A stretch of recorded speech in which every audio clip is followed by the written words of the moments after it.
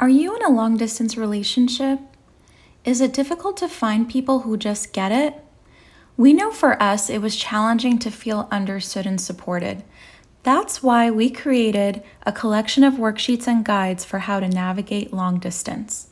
You'll find information like how to communicate with your partner, how to keep things spicy, and how to discuss your values in closing the distance. This is totally for you. Head over to www.suziehalajian.com/shop to pick up your own copy and learn the skills to empower your relationship. Welcome to Couch Time. I am your host, Susie, a licensed marriage and family therapist, joined by my co-host, Janet, licensed clinical social worker. Thank you for joining our show where we dive into topics like mental health and relationship wellness, along with sharing our experiences and lessons learned on our road to licensure and building a private practice. You can connect with us at roadtowellness.co and suziehalajian.com, where you can also find show notes for this episode. Hi, everybody. Welcome to Couch Time Podcast. My name is Janet Bayramian, and I am joined by my co-host, Suzi Halajian. Hello, everyone. Welcome back. Janet, it's been such a long time since it's been just you and I speaking on an episode. I know. We've had so many fun guests recently, so I hope everyone has enjoyed those episodes, but I love our dynamic too. And what we're going to be talking about today is for clinicians that are newly licensed, or if you're in grad school thinking about starting your own private practice, we are going to talk about the business side of starting your own private practice and what's that like, because I know for me, a lot of it was trial and error. For me, it still is.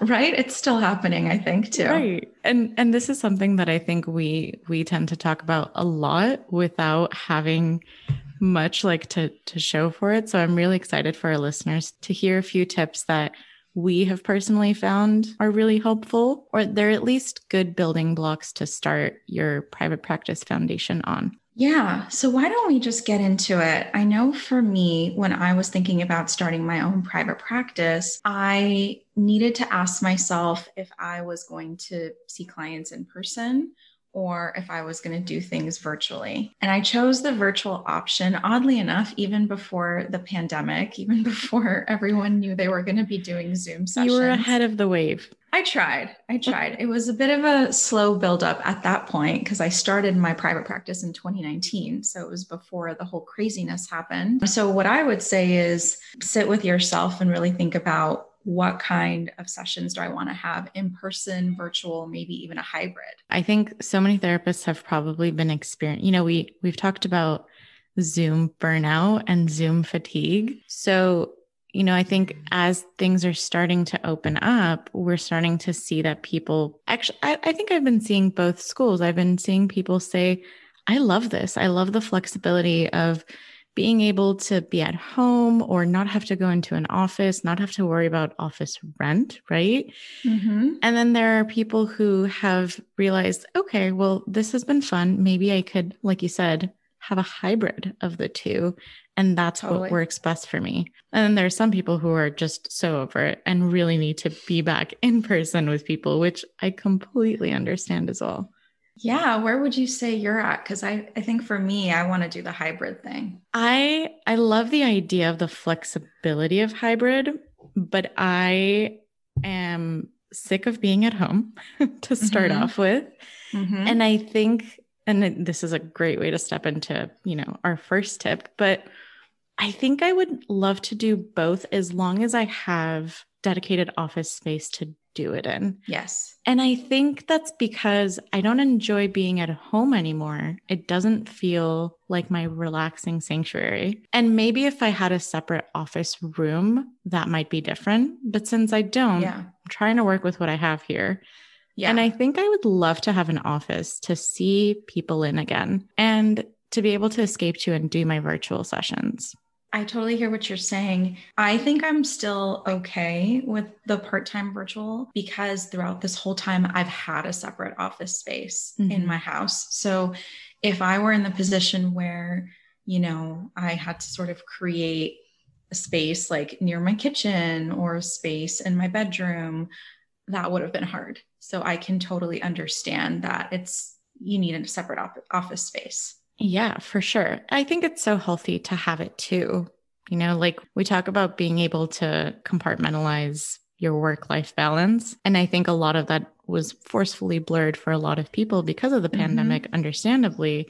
Yeah. So as we're seeing things start to normalize, I think it's a healthy step to think about. And as a new clinician that might be stepping into private practice, it's a really big thing to think about, because then you start thinking about, well, can I financially afford office space? Do I rent from someone else? It brings up such a Pandora's box of questions.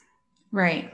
I think that's the cool aspect of it too, because when you're looking at office space, of course, there are options where you can like lease it, and that's just going to be your space, 7 days a week, all day.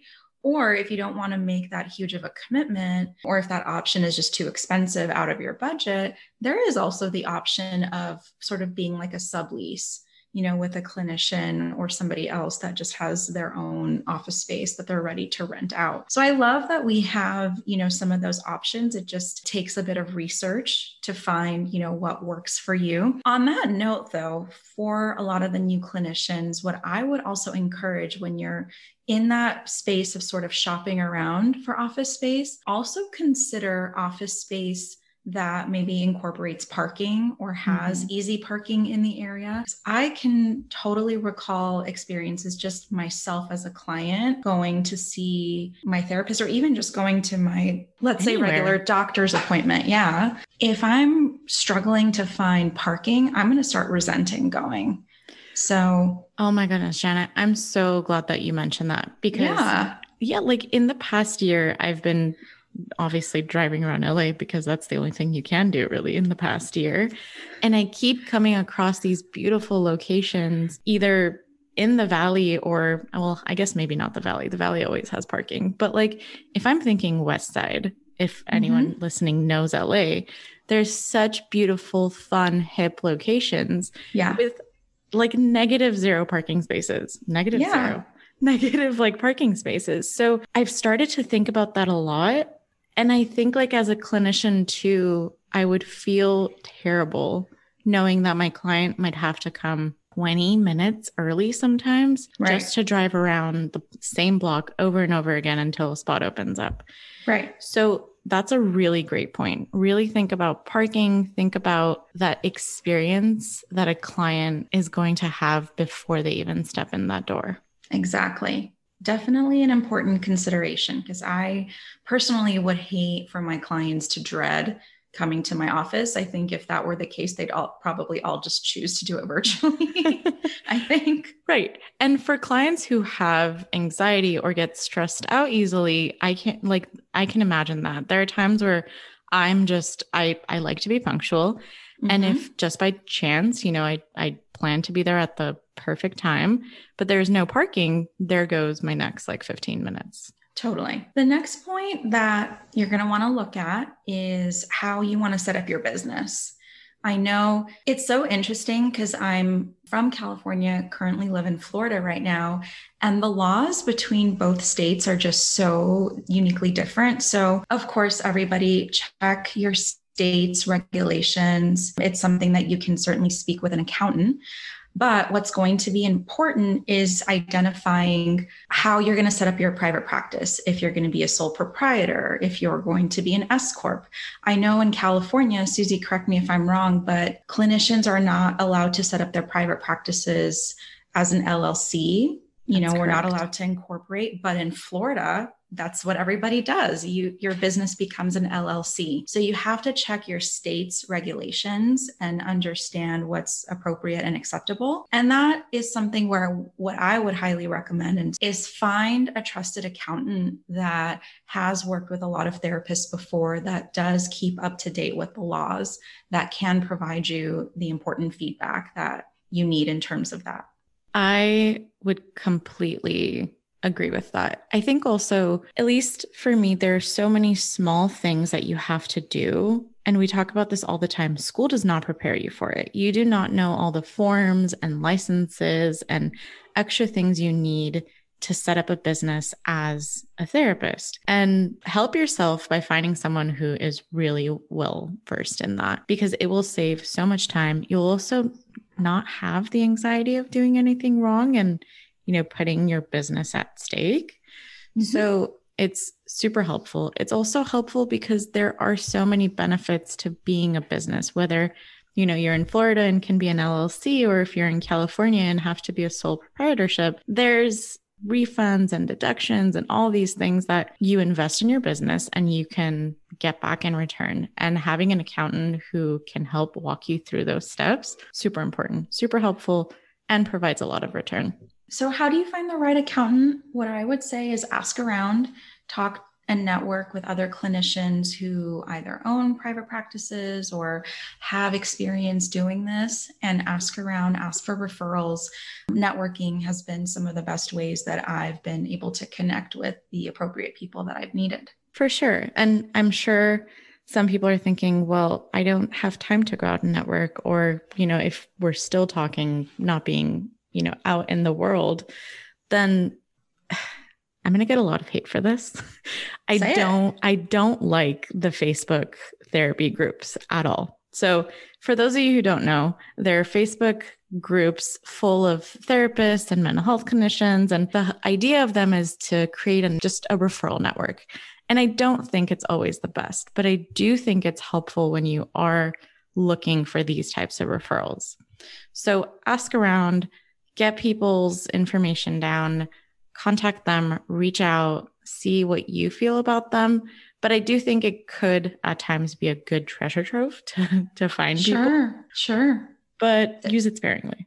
Use it sparingly. I know what I did, and it sounds prehistoric at this point, but in my community at the time, around the time I got licensed, I would just attend a lot of networking events. Like I know there was the California Society of Clinical Social Workers. There was the San Fernando Valley Marriage and Family Therapist Association. Like I'm sure every region has their own sort of networking group with clinicians. And if they're not meeting in person right now, I don't see why we can't all Zoom and find the information or ask the information that way.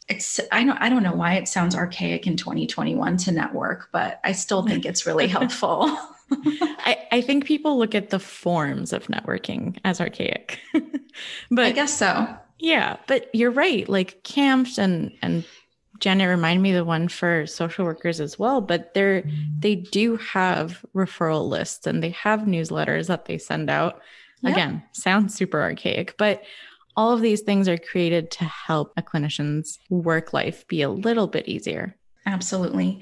The next piece to talk about, and I established my private practice, like I said, 2 years ago. I know, Susie, you did yours recently. So correct me if I'm wrong on any of this, but it's also going to be important to set up an NPI number. Yes. It's going to be important once you get licensed, wait till your license number posts on, your state board's website. That's going to be very important. I don't even remember how I set up my NPI. It's been so long. Can you walk us through that? Mine's a little bit recent, but if I told you I knew how, I would be lying. There's a random website, and guys, we will list all of this for you in the show notes because it's actually not just an easy site like npi.com or anything like that. But you basically create an account, put all your information in, and then they automatically generate one for you. And for those of you who might be listening and are thinking, guys, what in the world is an NPI number? Mm-hmm. Mm-hmm. So an NPI number, I believe, is a national provider identifier. Correct. And it's used mainly for, let's say you do take insurance or you don't take insurance, but you provide super bills, right? This is the number that you use to identify yourself as a clinician. And it's super important unless you want to be giving out your social security number to clients, which I highly doubt a lot of you want to do. And it's just one of those things that just makes your life so much easier to have, get it out of the way. It only takes a few minutes to set up, along with, I would say, EIN number when you do set up your business as well? Like you said, it's for insurance purposes. If you're going to join, an insurance network eventually, or if you're going to provide your clients with like an insurance statement, a tax ID or an EIN number is how, the insurance company can verify essentially your credibility as a licensed clinician and that you own your business and whatnot. I don't know all of the lingo, to be quite honest. So I think that would be important to speak with like an accountant, a trusted accountant for that. I know some accountants will say, like I remember when I set mine up, I know some accountants will say you can just use your tax ID and that can be something that can be what is incorporated for insurance. But again, as you said, Susie, like that typically, especially if you're a sole proprietor, that's typically somebody's social, the clinician's social, and not everyone is comfortable with that. Definitely talk, with your accountant about the different options. But yes, an NPI is a National Provider Identification Number. It's so weird. I don't know why we need all of these different numbers. We have our license numbers, we have an NPI, tax ID. For whatever reason, they're all necessary and important when you're starting your business. Yes. And also, this is obvious, but keep records, keep like a place where all of these numbers are located, because trying to go back and find them after they've been set up is a lot harder than you would imagine it is. Absolutely. Definitely going to be important because, like I said, if you're at some point going to be applying to be paneled with insurance companies, they're going to ask you for those numbers when you fill out your applications. So definitely going to be very important. I think this is a good leap into our next step, which is if you can, I think it's really important to have a lawyer go over informed consent and all of these forms that we provide clients when they first start therapy with us. And of course, there are so many examples. A lot of it can just be in common layman terms in order for both the clinician and client to understand. But when you do step into the role as a private practice owner, you start going into private practice, and honestly, I would even say as a group practice member, it's important to have someone who really knows the lingo, who knows these law caveats and things to really go over that and help protect you as a clinician. You do feel exposed as a clinician and as a business owner, especially when you're first licensed. Definitely. It's important because, of course, as clinicians, we send all of our clients documents to fill out prior to starting therapy. And those documents are important because, it explains to potential clients informed consent policy, privacy and confidentiality policy, our mandated reporting laws. All of that information needs to be included in paperwork. And it's not only to keep the clients informed, but I hate to say it, it's for us to protect ourselves. Mm-hmm. It's not to say that clients are going to read every single line by line, but at the end of the day, if they sign it, it means that they were provided those forms and given the opportunity to review and read. Essentially, it is still going to be important, like if you are meeting with clients in sessions, to go over the important things. Clients need to know what the mandated reporting laws are, in that particular state that you're practicing in. But with these forms, with the legal aspect, a lot of it is really to protect ourselves as clinicians and also just to protect ourselves as business owners. It's so important. It's also so helpful and ethical for a client to have if they need to refer back to it and maybe they forgot those mandated report requirements or anything along the informed consent, for them to have a reference to go back to, I think is also really nice for the client. Right. So again, how do you find the right lawyer for this? What I would encourage is, of course, perhaps somebody like a contract lawyer, a lawyer that has worked with a lot of therapists, in the past. Again, my biggest go-to is I ask around, I network in my community and ask like, hey, have you had a lawyer look through your paperwork? Would you mind giving me the referral if you felt like it was helpful? I'm a firm believer in that. So that's my biggest go-to. Ask around, ask your community, ask individuals that are experienced clinicians in your community where maybe you find them in grad school, maybe you find them within these different organizations. Yes. Janet, we've mentioned networking throughout so many of our other tips. Can we just add it as a whole separate tip? Network, yes. Network. Yes. Yes, it's so helpful. My biggest thing about networking is you just never know who you're going to meet, and what opportunities and doors that potential meeting can open. I can even remember when I was an associate right after grad school, I wanted to intern and work in private practice in tandem to agency work. I remember going to a networking meeting and meeting with one of the LMFTs, licensed marriage and family therapist that was running the meeting. And I told him, hey, I'm new to the field. I just graduated. I'm interested in private practice. Do you know of anybody that's hiring an associate? And he actually connected me with the first private practice experience I had ever been in. And it was amazing and wonderful. So again, you just never know who you're going to meet and what doors it may open for you when you do go and network. No, it's really awesome and a really great experience for you to build on too. And to be able to share that experience and say like, it probably wasn't the easiest for you to be fresh out of grad school, step into a meeting with all these, what usually look like seasoned, well, like respected therapists in the field, and to ask for help. And sometimes we forget we're a community of helpers. And right. My private practice supervisor was a huge, huge advocate of networking. And there's so many amazing pockets of groups of therapists throughout Los Angeles that you wouldn't really know about until you start looking into it. There's specific ones in the Valley. There's some, on the East Side, and there's some that brunch on the weekends together. So it's a really great community to build, not only for referrals for clients, but like we've talked about, referrals for other professionals like lawyers, accountants, but also just really great friends in a profession that you love and enjoy and can build that relationship on. Totally. Well, we met networking through social media. So that's a new level of networking. Sure. It's the millennial level of networking. It's millennial Gen Z, right? Right. But I was going to say that person who connected me with my first private practice experience, I still talk to him to this day and just share with him, life updates. We don't always talk about clinical things, in the field things. But I think it's great just to have these connections and contacts.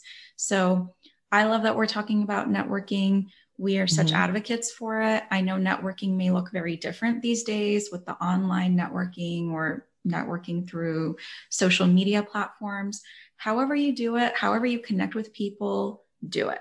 Now, going off of what we just talked about, which was the forms that you submit to clients that you keep on record, of course, definitely know, again, the laws. We all take the law and ethics exam in our state of, again, how long you are supposed to keep those records. Every state is different. What I wanted to go into is electronic health records and storing those records and what your electronic, component looks like. I know some people actually still keep paper records. I don't know how you feel about that, Susie. So electronic health records are a non-negotiable for me. I'm the type of person who loves papers, if that makes sense. I love being organized with paperwork. Yes. But when it comes to being in private practice and having clients and having notes for every single client, every single week, all of their informed consents, all of their releases. I'm just going to go ahead and say it. If you don't have an electronic health record, do you, but I think you're doing it wrong. And I know that sounds harsh, but I can't do it anymore. I can't not have an electronic health record. Well, think about it. In California, we are required to hold and store records 14 years after a client has been terminated or discharged from therapy. Am I correct or am I wrong?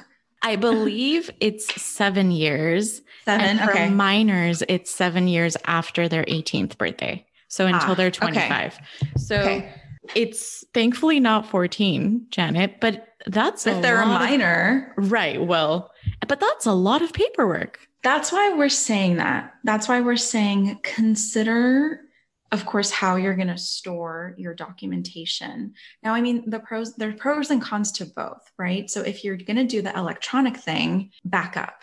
You're going to have to back up your stuff. If you're going to do the paper records, then you're going to need to have a locked, enclosed space and enough space to store it. You're going to have to make sure that, if there's a, God forbid, emergency, fire, whatever, you have to take that stuff with you. So take all of that into consideration. But what I wanted to say that was really cool about electronic health records, and I promise this is not an ad, I'm not getting paid to promote it. I use a specific electronic health system that already had certain forms kind of created, and I just adapted it in the way that I wanted to. And it just made creating like my informed consent documents and my privacy policies and whatnot very easy, because a lot of it was already looked at by a legal team. And I just wanted to add a few things just that I wanted to personally include. And I didn't necessarily have to start from scratch. And I know some EHRs, electronic health records, do have that as an option. Right. And they really give you a well-rounded service. So theoretically, when we were talking about these other points, like having a lawyer to go over paperwork, having an accountant to go over transactions, some of these modern day electronic health records have really, really made an encompassing system that considers all these things already. Right. So, along that same note, what was really helpful for me using an EHR was having a scheduling calendar that helps manage all of my appointments with my clients, right? While also having a transactional component to it that simply swipes their card after I'm done with a long day, and I never have to worry about that. And they send these reminders and they have all these things, and clients have a physical record that they can refer back to. That's been super helpful. If you're going to go even the insurance route, a lot of these EHRs also have the option where you can pre-populate the insurance forms that need to be sent as well. So they make it very easy. So I'm personally someone that would advocate for an EHR just because of all of those additional features. I wouldn't want to do all of those things manually myself. I think it would just add up too much time. So consider the different options for whether you're going to do paper or EHR. There are so many options out there that it can be a little confusing. Yeah. So we both use a system called SimplePractice. I know when I first used SimplePractice, the first month was free. So I was able to kind of play around with the system, see if I liked it or not. I know they have different tiers. The tier that I have chosen is the one that includes the telehealth virtual option. So you don't even have to purchase like a separate account for Zoom, because they have their own HIPAA compliant telehealth software that I like. And as a reminder, everyone, if you're going to do virtual therapy, it has to be HIPAA compliant. And so that's the one that was really helpful for me. But I'd love to hear, Susie, what you enjoy about your experience. Even the things that we talked about, having the scheduling, having the pre-created forms, having the transactions have just made my life so much easier. And it saves time. And if I happen to forget to write a note for a client, which, let's all be honest, happens, I get reminders and I have everything that I need at my fingertips. I have it on my phone if I need to. But what I really enjoyed about SimplePractice was it's been thought out by therapists who have been in private practice and know what you're going to need. But they had an amazing onboarding call with me. And I feel so supported every time something goes wrong, or I click the wrong thing, or I lose something on SimplePractice, that I can simply reach out and get all my answers from a real human being. It really has been a seamless sync for me throughout the rest of my life and my private practice. But there are multiple electronic health records out there. I know there are people who use Theranest and really enjoy it. I personally don't have experience with other systems. Janet, have you tried any other systems before SimplePractice? Yeah, I've used Theranest before. My first private practice experience, the owner was using Theranest, so I was going off of what she was using.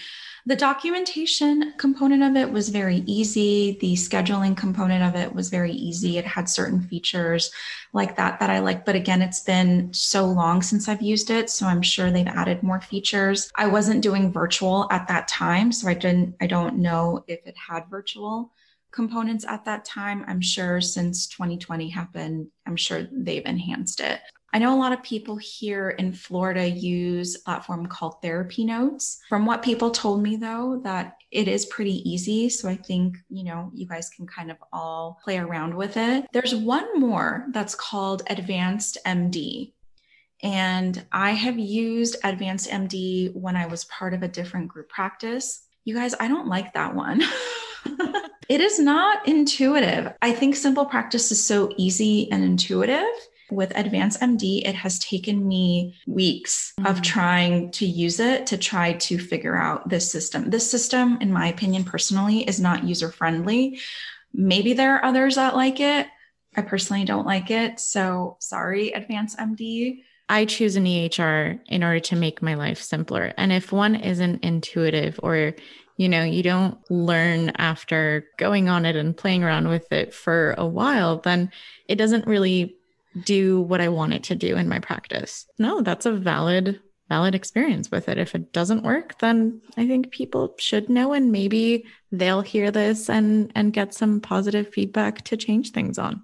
Definitely. The other piece that's going to be important for everyone to be aware of. So you're going to have a HIPAA compliant email when you email clients. You're going to have phone and text messaging system that is also HIPAA compliant. So I'm definitely happy to give you guys my recommendations on this as well. But I remember when I first started, I wasn't taught that this is also something that we need to be aware of. We're all aware of HIPAA. We know what HIPAA is and what that means. But on the electronic component of it, I think a lot of people have been catching up and now aware that certain platforms for like texting and whatnot are HIPAA compliant and others are not. Yes, I really am going to sound like a Simple Practice cheerleader right now. But one of the things that I do love about it is that it does offer HIPAA compliant messaging. Mm-hmm. And because I'm always on my portal anyway, it's so easy to just click the messages, send the client something over there, or send them paperwork or whatever I need to. And it's almost, I don't want to say it's made my email obsolete, because I definitely still use my email for the majority of things. But I also love that that is completely thought out and incorporated in there. If you want to send new forms, you could just do it with a few clicks.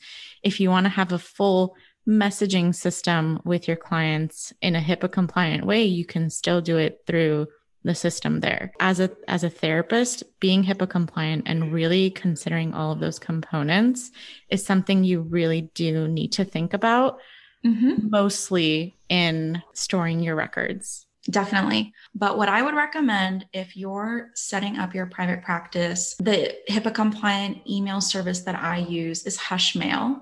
And I've loved it. It's really great. With regards to text messaging and phone calls, I highly recommend the platform Spruce. Spruce is great because it's essentially an app or, a platform where you can call, text clients. It also even has faxing that is all HIPAA compliant, and it's really easy. We do have to pay for these things, but I'm, very much about, I'd rather just have the security of everything. So I can't recommend enough some of those platforms. But again, everyone, please do your research. These are only recommendations that I've utilized that I found work for me. Right. And I hate to say it, but having a private practice does bring on a whole slew of new fees. And it's definitely something that I would recommend when you're thinking of starting your private practice, really sit down and create a financial plan, because there are some of these fees that will monthly occur. And it's one of those things that kind of comes along with it, but you do have to plan out for. Let's wrap up and summarize the tips that we mentioned and help bring it back for people who are probably listening to this and thinking, oh my God, am I even ready to do this? What were all these tips? Why wasn't I taking notes? Well, it's okay, you guys. If this is too much for you to take on your own right away, what a lot of clinicians do is they join group practices sometimes first in order to gain experience and maybe even learn the business side from that end. That's certainly a possibility before, going out on your own, if that's a goal.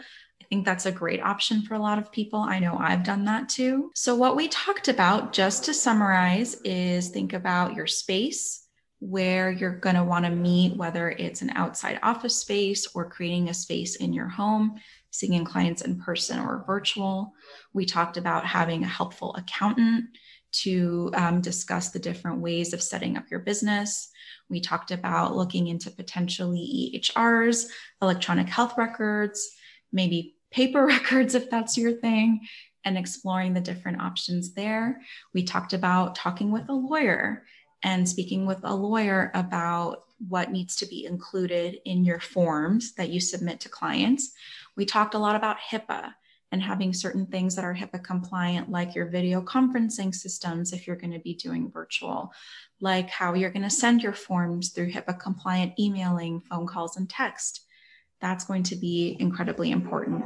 We also talked about the NPI numbers and setting that up for your private practice, which you can certainly talk about with an accountant. And then lastly, the biggest thing that we said was important to network, learn from your colleagues, learn from your peers, ask as many questions as you need. No question is dumb or stupid. And like you said, Susie, we are all helpers. And so please utilize the community of clinicians in your area. Yes. And though neither of us consider ourselves expert in any of these tips or areas, as we're learning along the way too, we would love to engage in these conversations with you guys. And if you have any questions, you can find Janet on Instagram at Therapy with Janet B. And you can find myself on Instagram at Sessions with Susie. And thank you for tuning into Couch Time today. Yeah. Thank you everyone for tuning in. We will see you next time. Thank you for joining us today on Couch Time. You can find show notes for this episode linked in the description, along with all our references and resources mentioned today. If you enjoyed this episode, hit that subscribe button so you don't miss the next one. We will chat again soon. Bye.